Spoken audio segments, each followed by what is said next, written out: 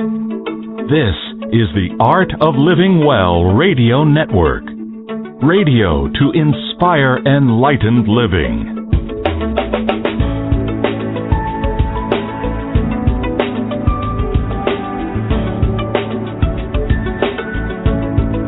You're listening now to the Honest to God series with Ann Gale Rose and Ahanu.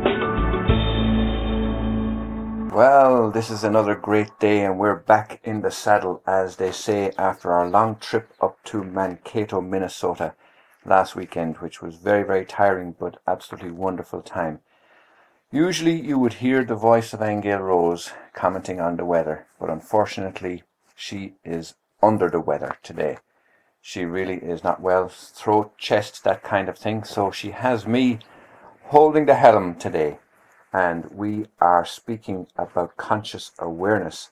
And we're going to have a wonderful guest on our show today, Donna Schmidt. And Donna Schmidt is a master NLP speaker, trainer, and coach. And she also hosts her own radio show at the Gateway for Change. And her work revolves around teaching people how to speak with conscious awareness, clearing the past using NLP, stepping fully into being who I am, or as she calls it, my authentic self. But unfortunately, Ann Gale Rose can't be her authentic self today, and she can't be the one to speak with conscious awareness. She really is so choked up. Can you even get one word out of her, Ann Gale Rose? Welcome, everybody. That's it. Wow, did you hear that? She actually said, welcome, everybody. It was a bit choked, but she got it out there, and she was very sincere and authentic about it. So, we have 1 hour today to discuss this wonderful subject about speaking with conscious awareness. And let me do the little bit of introduction to our wonderful guest today, Donna Schmidt. But before I do, and when we speak about being able to speak, it was Cochise, the Apache leader, who said, "Speak straight so your words go like sunlight into our hearts." Well now, Donna Schmidt, after her third near-death experience in the early 20s, Donna was shown how to lead an authentic spiritual life. She spent many years struggling to break free from the illusion of being just physical and learned the importance of allowing her spiritual self to emerge.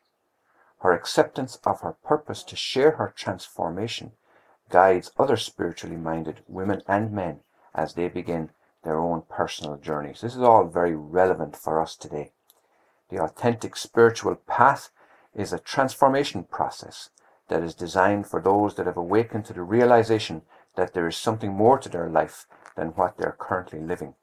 It is this inner burning passion that yearns for the awakening of the spirit in flesh. Through workshops, training, and individualized coaching, Donna is an excellent guide to assist you as you awaken and begin aligning your spiritual self with every aspect of your physical world. Now, that has been the case indeed. In our recent experience up in Mankato, we were realizing how many people were earnestly yearning to be on that spiritual path, to break out of the 3D illusion and to find what markers or guides might be there so that they could take the first step. Now, Donna holds current licensing as a massage therapist for the state of Oregon and is credentialed as a nationally certified medical massage therapist. She has owned and operated a successful clinic in the Rogue Valley since 1999. The Rogue Valley, that's the first time I've ever heard of that. The Rogue Valley. Interesting sounding place. Some of her training that was spirit guided resulted in shamanic initiation into the 4th level priesthood in the Peruvian shamanic traditions. Reiki master, 4th degree therapeutic touch, as well as her natural birth gifts as a clairsentient, medium, and empath. Wow, what credentials this lady has. The path to authenticity is a path less traveled, and it's less traveled for a reason. It takes courage to walk to the beat of a different drum. Don't we know all about that? Sometimes the trek is lonely, because very few will understand why you don't walk the well-trodden path like everyone else. But this I know, I have a choice to be who I am, or be who I think others expect me to be, and I choose to be my authentic spiritual self. What an introduction is that. Let's get Donna Smith on the line right away without further ado. Donna, are you there? I am here. I am here. Can you hear me? You are so well qualified. It's absolutely wonderful to hear your voice and to be in the company of one who is so well trained and who's so experienced. Well, Anu, I have to tell you that I'm really flattered because as you're reading, I thought, wow, who is that person? So that was a very nice introduction. I appreciate that. Oh, you're very, very welcome. Now, you did hear me mentioning about Angel Rose. She is beside me, but you know, she can hardly get a word out. Her throat is all choked up and her chest it has pains and so on. But she does wish you the absolute best and she admires the work that you do. Well, thank you very much. And I can feel that. I can sense that. I hope she feels better. Yeah. Now, one of the things that is very close to our hearts is speaking with conscious awareness. It has been our path for a long number of years. And primarily, of course, your core issue is about that authentic self. Can you tell us a little bit of background, Donna, about where you arrived at this mission that you're on? Oh, wow. You know, when I think about that, think about your question, I think about my childhood. It goes all the way back to then to where I can first remember. And the interesting thing about that is that early on, I knew when people were not being authentic. But as a child, I remember being in the accompaniment maybe of adults, and I listened to them speak, and what I recognized was what they were saying and how they were saying it did not resonate with me. And I used to kind of tap on my mother's shoulder and whisper in her ear and tell them that she wasn't speaking the truth. Wow. And not to say that they were lying, I don't want to misconstrue that, but they were not speaking from a place of authenticity. So they were speaking from a place of maybe their belief systems or something that somebody else had told them, so they're speaking beliefs that other people held, but they really didn't hold it. And I grew to understand that as time went on, and through my childhood and through going to school, it continued in that manner. And it was frightening to me at times because I would find myself in really precarious situations where I didn't know what to do. And when I talked to my mom about it, I believe my mom was incredibly psychic, and she would say to me, don't tell anybody, don't say anything because they'll think you're crazy. And so I kind of grew up thinking that in some respects I was crazy to a certain degree, but at least I had my mother to relate to. And as I got older in my teens, I learned and kind of adapted to it and thought, well, it's a game, and I'm the only one that's awake, and I'm the only one that knows it's a game. So either I play the game and I survive, or I step out and then I'll be a target for attack. And so I chose to step back and lead my life in that way. And it wasn't until my early 20s when I had my near-death experience when that all shifted. Now, let's leave the near-death experiences for a few minutes because that's a deep subject and we really do want to explore it. But I want to ask you about the cultural influence in recognizing what you recognize as not being authentic. And let me explain where I'm coming from. Me being full-blooded Irish, it is in our tradition and in our culture to speak with eloquence. Now, some people might regard that as bullshit. Some people might regard it as being, flowery language. Other people might regard it as being not authentic. Here's where I'm coming from with this.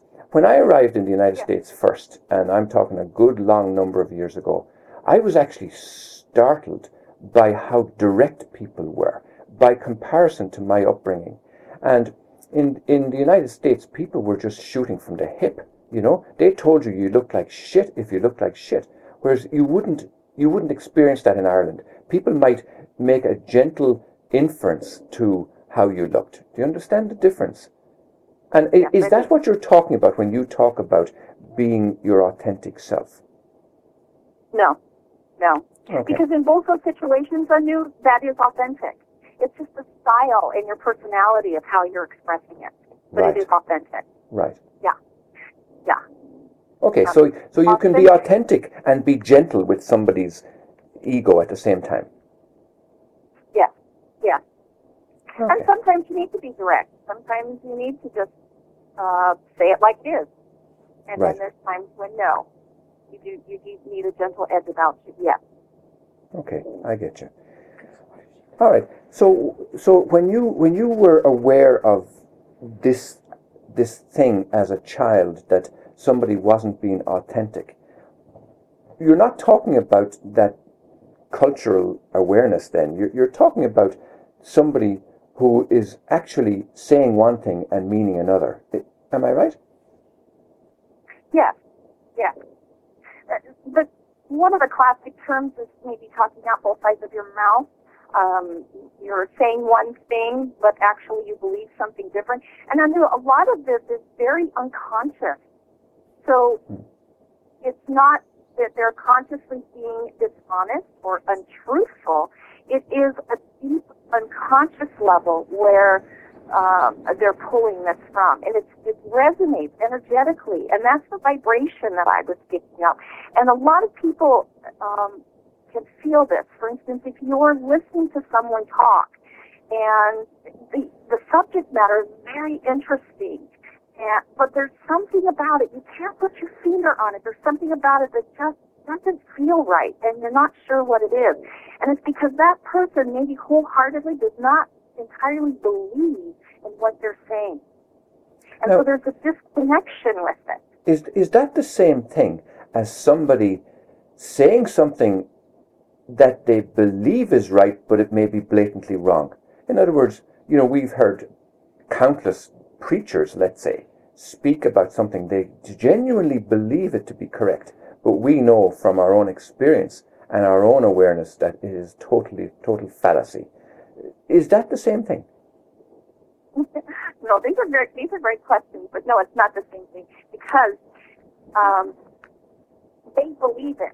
They believe it wholeheartedly, and so that is their truth that they believe that they are speaking from. So yeah, that they are being authentic in their particular belief systems and where they are in their own soul development.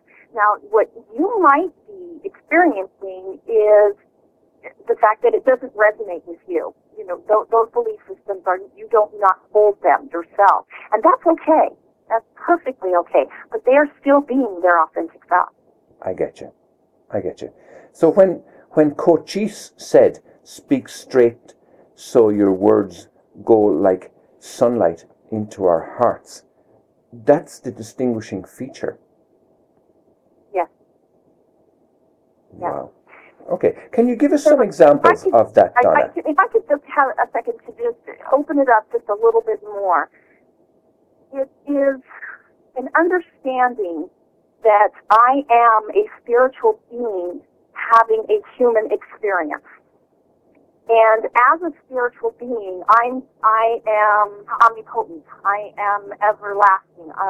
So I am drawing from not only my own soul growth and development, but also that of my teachers and my guides that surround me, that are here with me, my soul group. And that energy is what I draw from to speak. So I choose my words carefully. I choose them with intention, and I choose them with purpose.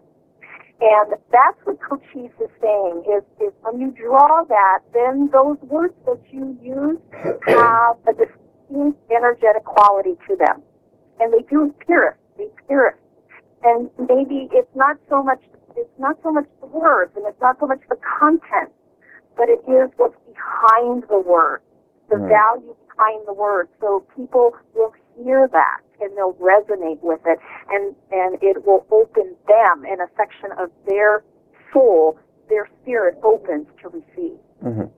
Now, do you think that your awareness of this as a child, your awareness of people being authentic or not, do you think that's what's moved you towards your path in life now as a massage therapist and a shamanic teacher and a Reiki master and all of that?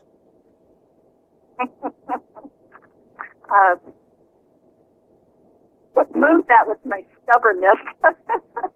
And that's how the near-death experience occurred, because of the stubbornness. I just decided I'm done. I don't want to be here. You can take me anytime you want to. I changed my mind. It's too hard, and let somebody else do it. That was my thought in that period of time. And I had actually become really disillusioned with religion. I was disillusioned with God. I actually hated God.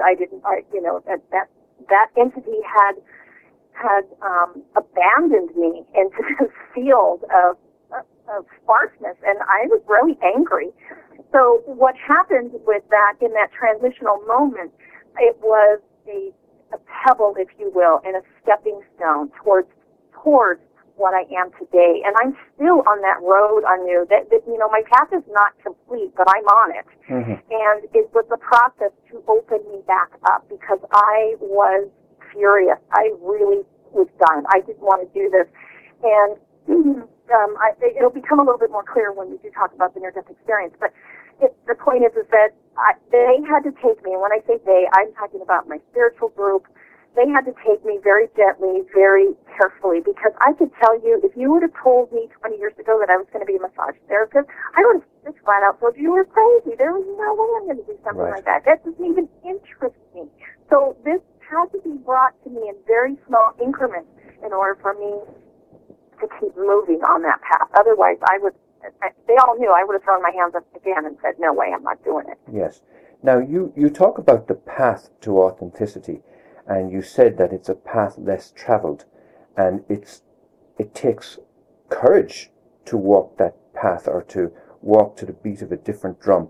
Now, do you think that might go some way to explaining why some people feel so alienated with the way the world is today, or indeed might be some idea as to why people take their lives, this disillusionment and this being furious with God and so on? Yeah, unfortunately, yeah.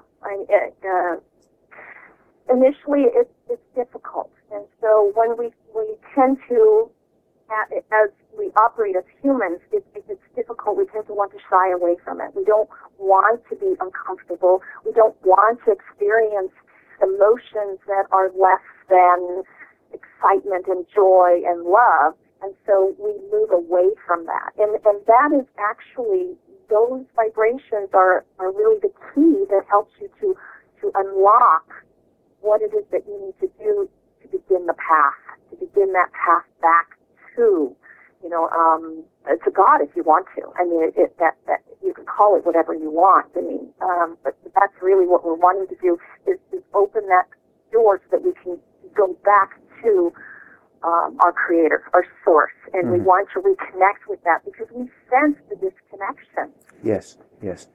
Now, many months ago, we had a gentleman on the show here, just like you, but he had 4 near-death experiences. Now, we haven't had any, so we really don't know what we're talking about. But I have to say that I'm enthralled by the possibility. I'm enthralled by the concept of it. And all of the time, of course, we hear that when somebody comes back from an experience like that, their lives has utterly, utterly changed. Can you describe for us your near-death experiences and what happened? Sure. I was, it was in my, now I have to say that the first 2 that we're talking about, I don't have a conscious awareness of it because I was at 6 months old and then it was again at 9 months old, so I was just a baby, but it just gives you an idea that I did not want to be here. It was too difficult, and I was already wanting to return. Right, yes. And I had developed pneumonia as a baby and even had my last rites. I mean, I was on my deathbed, and I was making those decisions to leave. And so I can't tell you from a conscious perspective what went on, but when I had, at 20, I can. And that was with the birth of my first child. And she was a very large baby. She was 9 pounds, 10 ounces, and I had a very thin frame at the time. And I remember the doctor saying at that time, you're going to have a difficult delivery.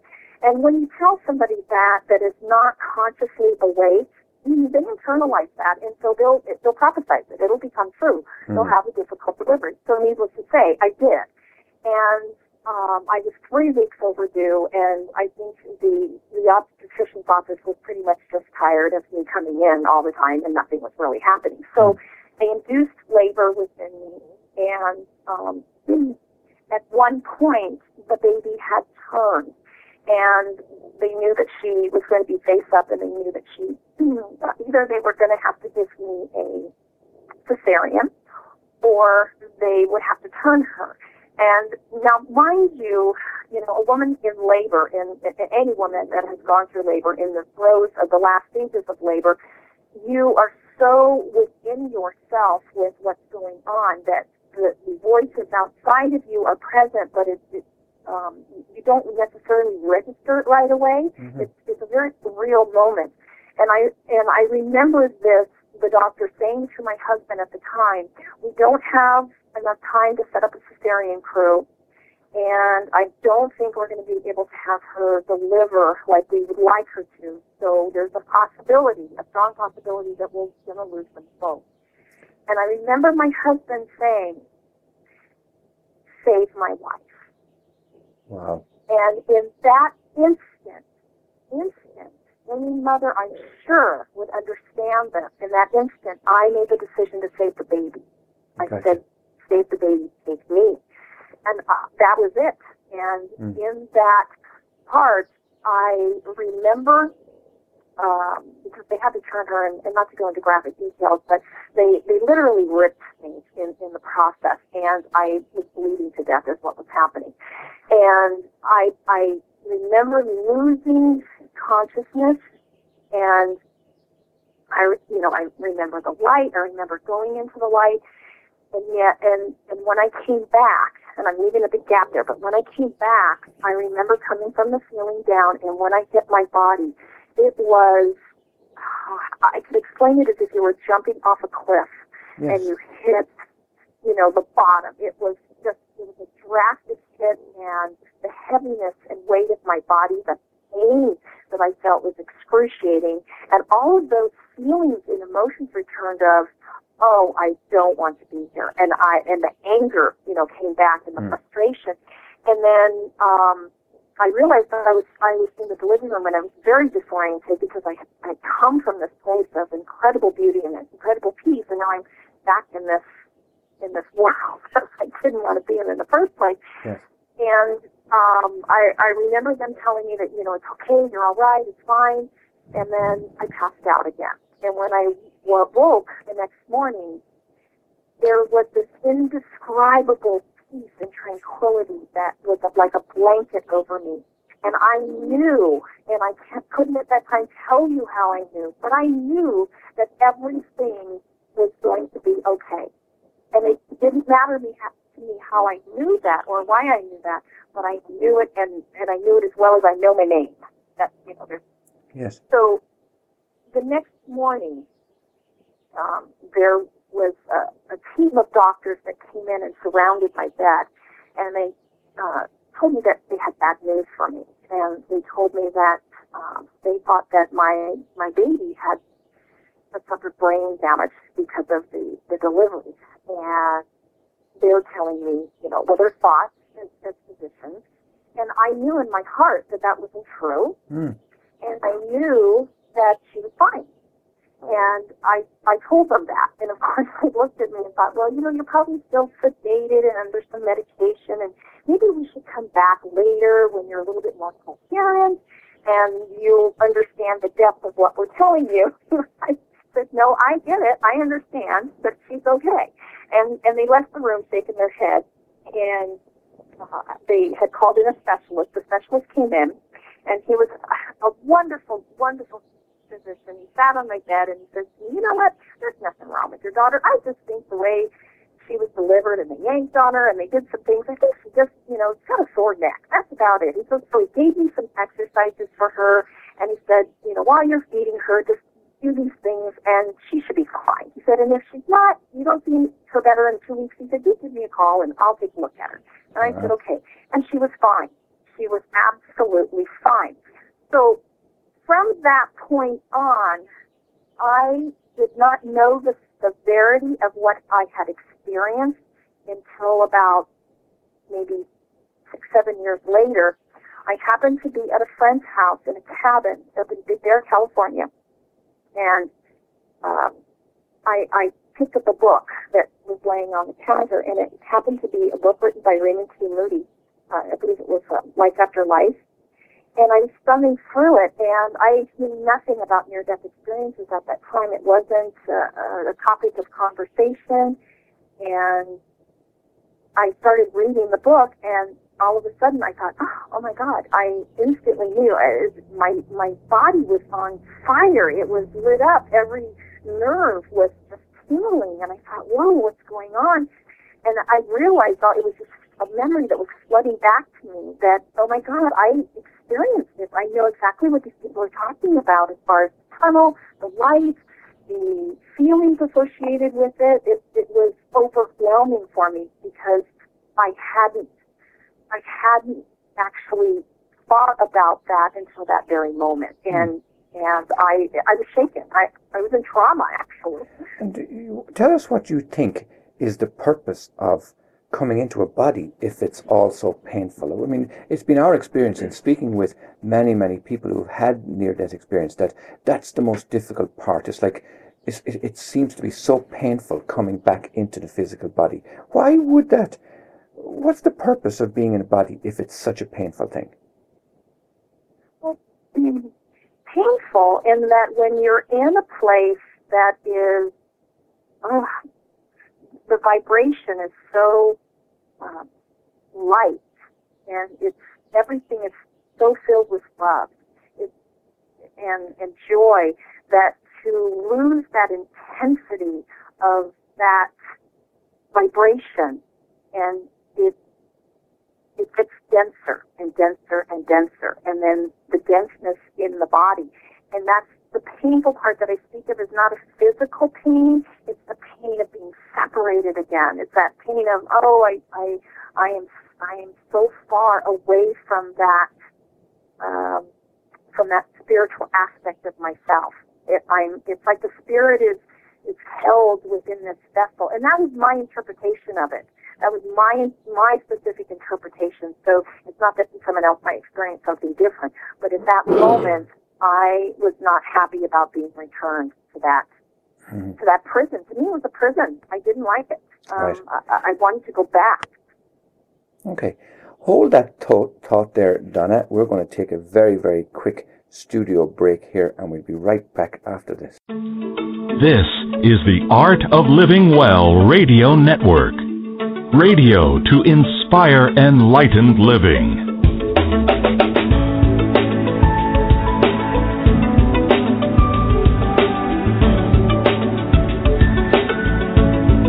The Honest to God series with Ann Gale Rose and Ahanu.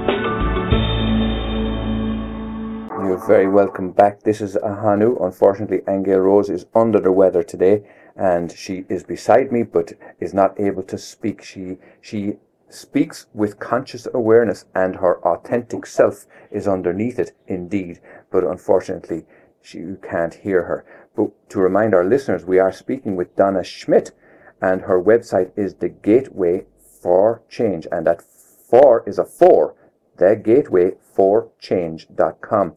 And Donna Schmidt is a master NLP speaker, trainer, and coach, and she has her own radio show at The Gateway for Change. And we're speaking to her today about conscious awareness, speaking with conscious awareness, and stepping fully into the authentic self. Donna, welcome back. Tell us, what do you think that those experiences that you've had with the near-death experience, is that what moved you towards doing your work with conscious awareness and the spiritual work that you're doing today? Is that the catalyst?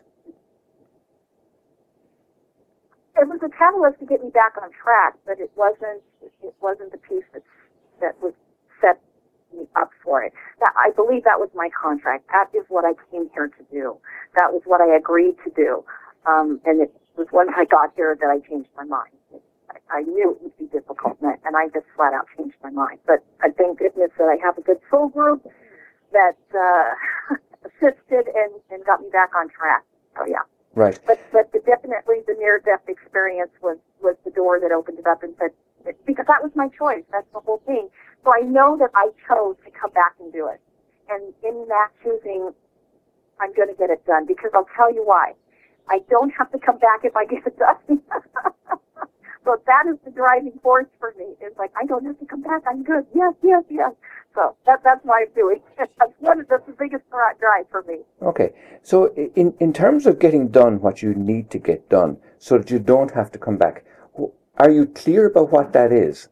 And is it the same for everybody? No, I don't think it's the same for everybody, but I am clear on it, Anu, at this point in time, and I know that it is even becoming even more clear as I am in a state of allowance. My stubbornness, at times is still here. But am I on the path? Am I doing my purpose? Absolutely. I sense that, feel that beyond anything else. And the time for me is now. I'm helping a tremendous amount of people to understand that the importance of being themselves, of really opening up and completing their own contracts that they came here to do, and living life in this manner is so rewarding. It is so fulfilling. And that's what people are looking for, is the more purpose in their life and to have more meaning and to know that they are fulfilled. Their spirit is fulfilled, because if their spirit is fulfilled in the work that they're doing, they live that out in every aspect. And that's being authentic. It's not necessarily the words. It's not necessarily the action. It's just being that spiritual aspect of yourself in everything that you do. It comes out and it's a part of you. Okay. Now, the physical experience that you had of going to the light, so many people have reported the same thing. Is it always the same for people? Or no, would people find that's that the question. Yeah, tell us about that. I actually have only come close to one other person, and I just heard this gal speak. She wrote a book, I wish I could tell you the exact name of the book she wrote, but it's about her brother. And after her brother passed away, her brother came to her and spoke to her and is talking to her about the other side. And what he was saying to her, she wrote in a book, and as I'm listening to her speak, I'm thinking, I know where he's been. I understand where he's coming from. Because even here, Anu, it is a representation of what the spiritual world is like, and the different variations of energy of people and events is the same. So when I read a lot of near-death experiences, the common denominator that I hear is the tunnel, the white light in the tunnel. You go through a tunnel and you come back through the tunnel. That is common, I did experience. But what after that is not the same. And I went to a place, and the only other time I've been to this place is in a meditation, a very deep, deep meditation that I had gotten into, where I was in a place of all-knowingness. It wasn't a place like I can describe to you that had, beautiful big white buildings and, green lawn. I was in a place where I knew everything. So I could ask anything, and instantaneously I knew the answer. And it was at a point that I didn't need to ask because I knew. So there was almost like no thought. And the quality of the energy that was present, all-knowing, all-loving, I knew then that I was in a vibration of God. And so what I took back with me was that God is not this omnipotent being, this one being, whether it be male, female.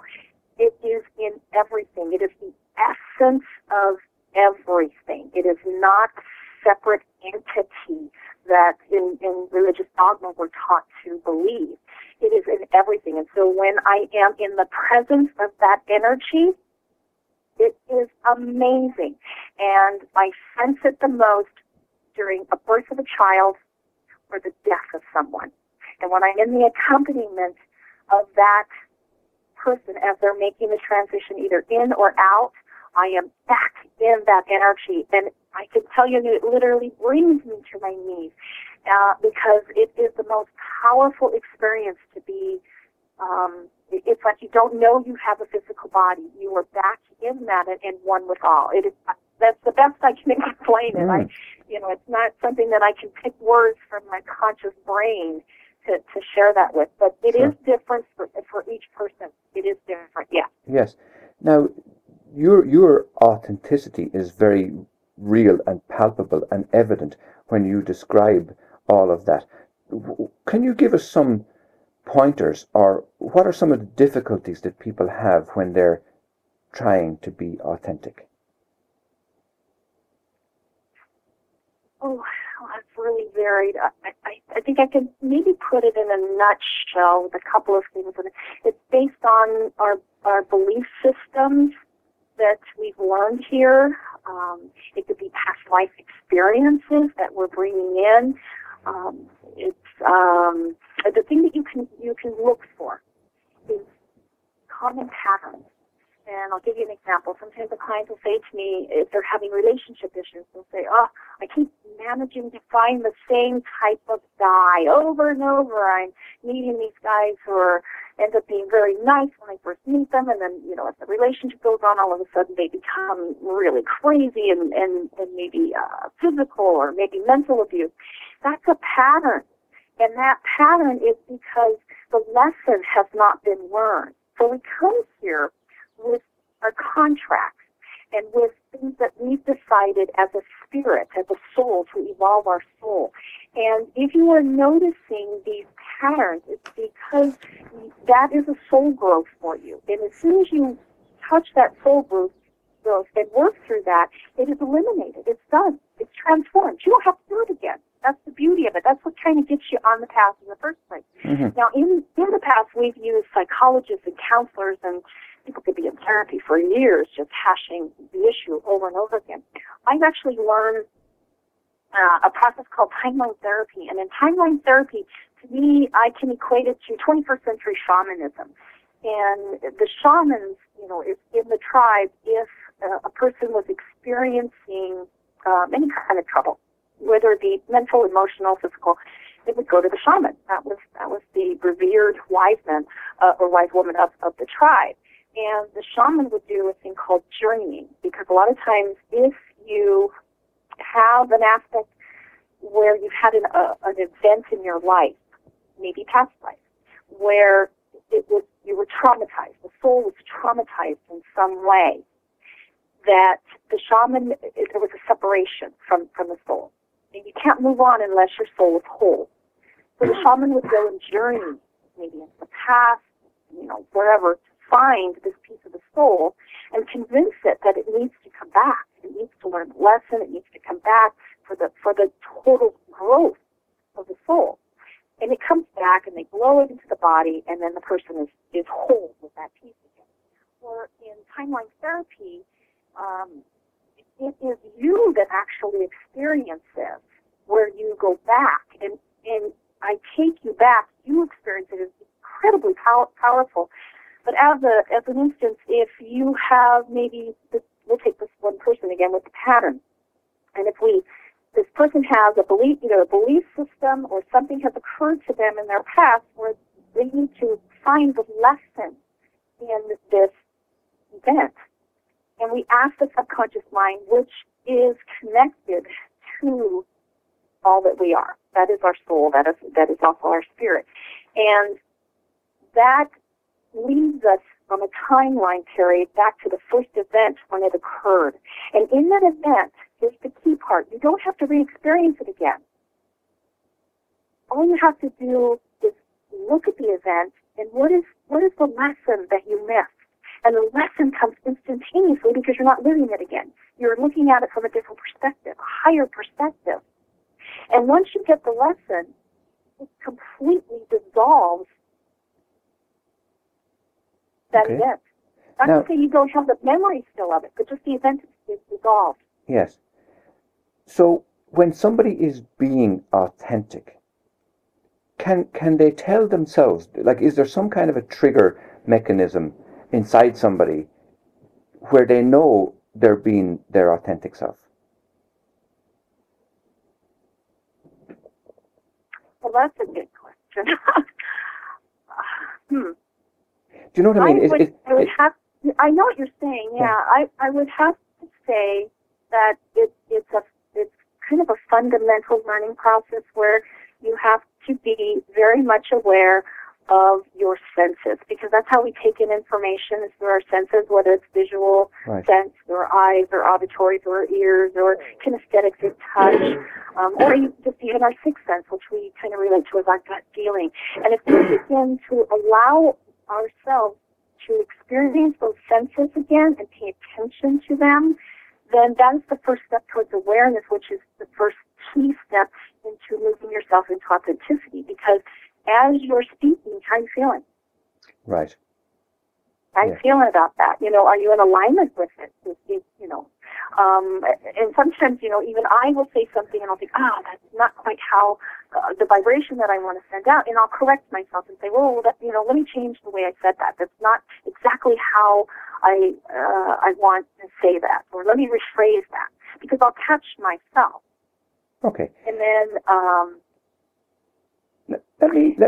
let me go into another difficult area that especially men are afraid to go into, and that is being open and honest and feel deeply. Now, just bear with me a second. It's not that men don't feel deeply. See, I think there's a great illusion out there that men don't feel anything. They're these macho beings that just don't have feelings. That is not the case. But the difficulty, of course, is to be able to bring them out and be honest about them and talk about them and feel them openly or cry openly. Now, do you think there's an element of not being authentic in men because of that programming? No, actually not. And I'll tell you why. Because, again, when we take information in, we take it into all of our senses, not just our kinesthetic feeling sense. And there are some men in general, and this is the way their human brain is hardwired. But they take information in through their either vision, or then it can be sometimes more visual or more auditory. And so if you begin to speak to them in that vibration, you will learn a whole lot. They will be able to express themselves authentically from that aspect. It doesn't always have to be through the feeling. Right. Okay. So they're still authentic, yeah. Yeah, I understand.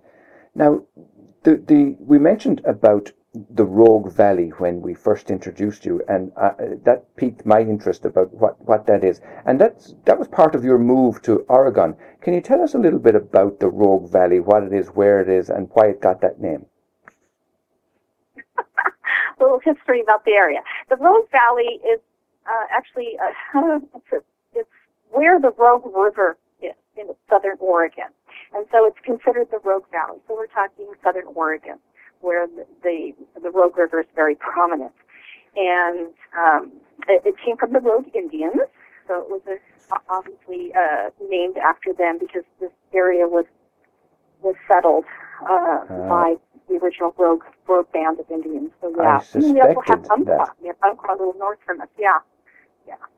So there's a lot of heritage here as far as that goes, and I think that is part of my personal draw to this area. In fact, after I moved here is when I began to really look at the Native American traditions, and they fascinated me.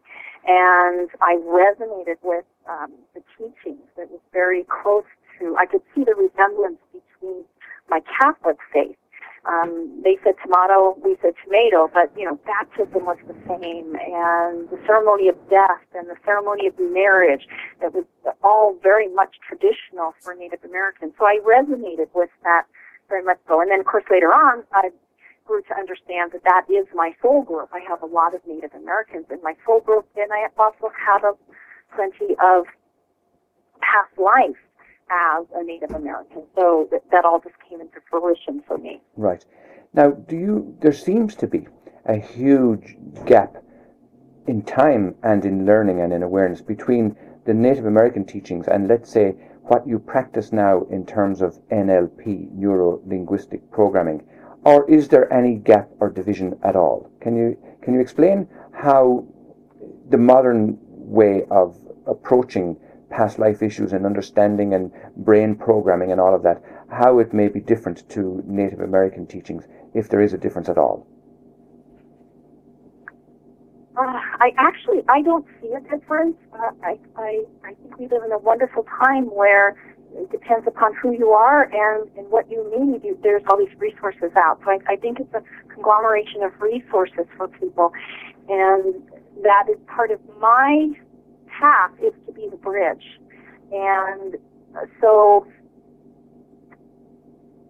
for me, I could do readings. I could do psychic readings. I could do some channeling, but that's not where I resonate at. I resonate in using that energy and using those gifts so that I could speak to professionals, so that I could speak to people that, are not interested in your show, Anu, are not interested in learning about psychic development and spiritual things. They're very much into their own personal dogma, and I'm the bridge. I come in and I bring that in. And I give that to them in the language that they can understand so that they too can be authentic and open up and be on their path, whatever that might be. And yet, we can all rise with this. I hope I answered your question. Okay. All right. Now, you have a wonderful website called the Gateway for Change, Gateway and the number 4 Change. Do you want to give your telephone number or an email address or any other way that people can contact you? Sure. My website is www.the. Please make sure you put the in front, because if you don't, you'll get to a completely other website. The Gateway, the number 4, change.com. And it's there. I have my radio station is there if you'd like to listen into any past shows or some future shows. In fact,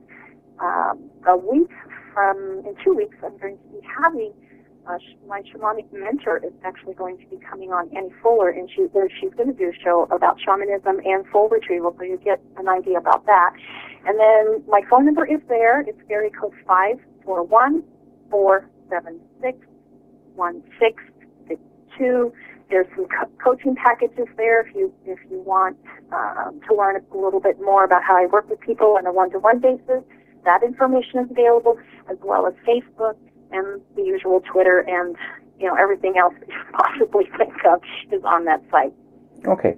And speaking about NLP and how you practice it, is NLP something that a person can contact you on a one-off and get benefit from it, or is it a program? Is it a series of things that they must learn and do? Good question. You can do both. Actually, people want to take NLP classes for their own self-development. There's some I can actually assist you in finding a great teacher in your area that does that. I don't teach those principles myself. I live them, and I use those principles in the work that I do so that people can understand that I'm working from the human being as well as connecting it to the spiritual being, because that is part of my path. So I use those principles. Okay. Now your logo says Pathways to Authenticity, Awakening the Master Teacher Within, and you've spoken several times about the path and the pathways. This path obviously is what you are here to do now, because you're fully engaged with it, you're very authentic about it. Do you believe in a past life that you did the same thing, or that this is an ongoing part of the bigger path you're on? Well, I would have to say yes to both. Yes, I've done this in the past. I have been unsuccessful in the past with it, and so that this is the big drive for me to be successful with it in this lifetime.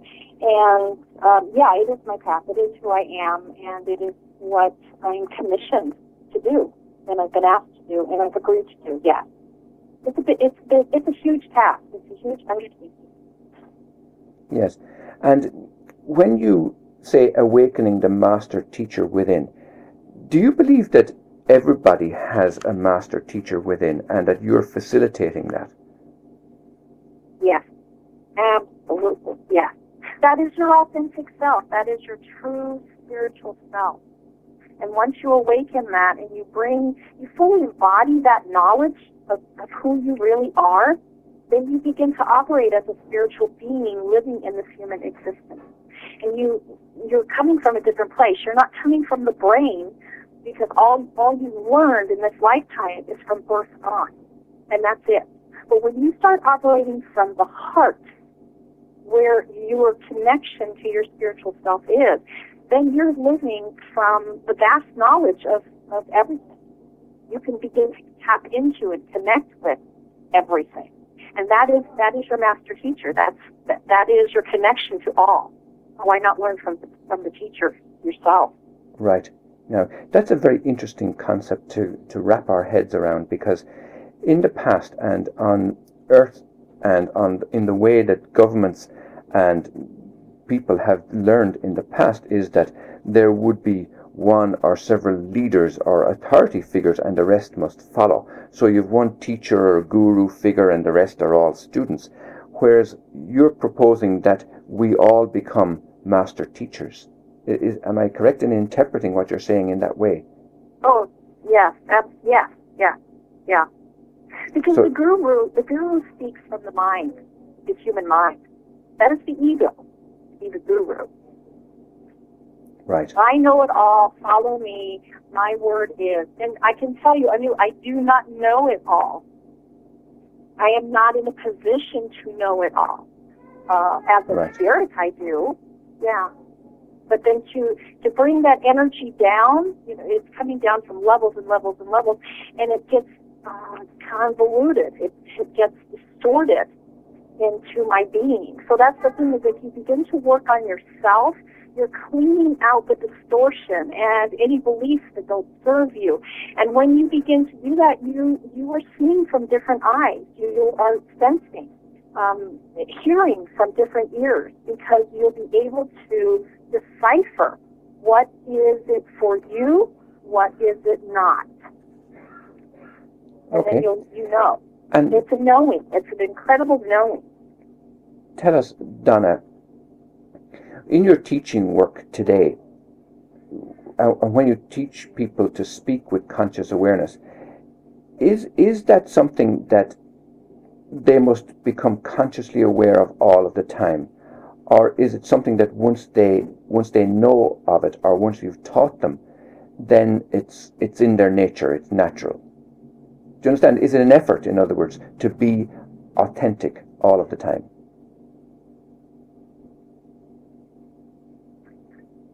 In the beginning, yes, it is an effort. Yeah. Does it get easier at that? Yes. I can give you an analogy to riding a bicycle. When we first ride a bicycle, we are thinking about it all the time. Where do I put my feet? Am I balanced? And you're totally involved in it, in that whole process. And then after a while, you don't even have to consciously think about it. As soon as you put your hands on the handlebar or you swing your leg over to get on the seat, everything becomes in motion. So it's the same as if you begin to meditate, to get closer to understanding that aspect of yourself, that connection.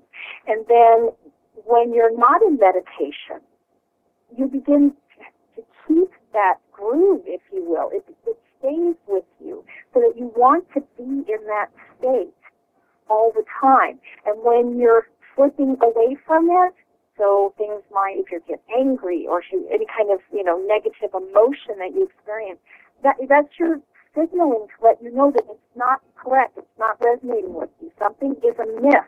And you begin to listen to that and go, okay, I'm stopping here. Something's not right. If you want to say I'm not on my path, or something is letting me know that I've fallen off my path, or I'm not being authentic, and you begin to listen to those signs, because it feels good to be yourself. Think about the times when you were yourself. It feels good. It feels good to have a great conversation with somebody where you connect, and you feel free to express yourself in any way, shape, or form, that you're well received. This is being authentic. And when you're in that place, you want to go back to it. It's something you strive for because it feel good. And I know I say that as a feeling emotion, but it's like all of your senses are alive. All of you become alive. Now, we have been speaking with Donna Schmidt today from the gatewayforchange.com. You have a wonderful saying in terms of a summary. In every moment, you have a choice to be who you truly are or be who you think you're supposed to be. Do you want to give us a little closing summary, Donna, please? Because unfortunately, we've just got a short few minutes left. And just summarize your whole purpose and your whole path to authenticity. My purpose is to actually help people heal their body, mind, emotions, and spirit so that they can be one. And that's the purpose of being on the authentic path, is being whole, being complete. Because when you are, then your life is alive, and you begin to live from that place, and everything that you do, everything that you say, everything you see or hear becomes that master within you. Okay, wow. Now, by way of a little further summary, we've been speaking about near-death experiences today with Donna Schmidt. We spoke about her transformational move to Oregon and the Rogue Valley and how she began her work. We spoke about the connection with the Native American teachings, the energy work that she does, and the NLP, Neuro-Linguistic Programming, clearing the past, and stepping fully into being who you are, your authentic self.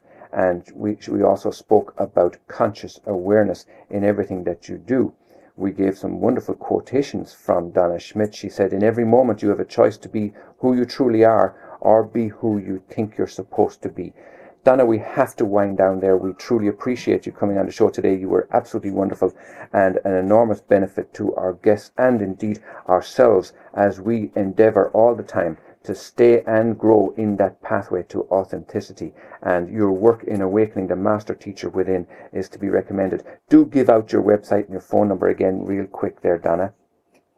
Yes, it's www.gateway4change.com, and it's there. You can find my phone number, Twitter, Facebook, and my radio shows. And thank you so much. It's been a pleasure. I appreciate it. And give my best and hug your sweet, adorable wife. She is wonderful, and I love the work that she is doing as well. Thank you both. Thank you so much, and we'll be in touch again soon. All righty. Look forward to that. Now, that was Donna Schmidt, and a wonderful lady in the work that she's doing. Let us give you quickly our few announcements. We have developed a new website called the worldofempowerment.com. World of Empowerment, all one word, .com. And if you go there, you can sign up and get details of the wonderful work that we're putting out for people. Much of it for free, some of it paid, of course, because there's costs involved in all of this. Also get hold of Anne Gail Rose's book, A Time of Change. You'll find that at atimeofchange.info. You'll also be able to pre-order her next book, The Nature of Reality, at thenatureofreality.info. Group Akashic Records every Wednesday evening in San Diego, and we're also on iTunes. And do opt in for Anne Gail Rose's work at either annegailrose.com or worldofempowerment.com. We want to say thank you for listening today. We had a wonderful interview there with Donna Schmidt at thegatewayforchange.com. And we look forward to speaking to you next week with love, blessings, and thank you for listening to Ahanu and Anne Gail Rose on the Honest to God series. This is the Art of Living Well Radio Network. Radio to inspire enlightened living.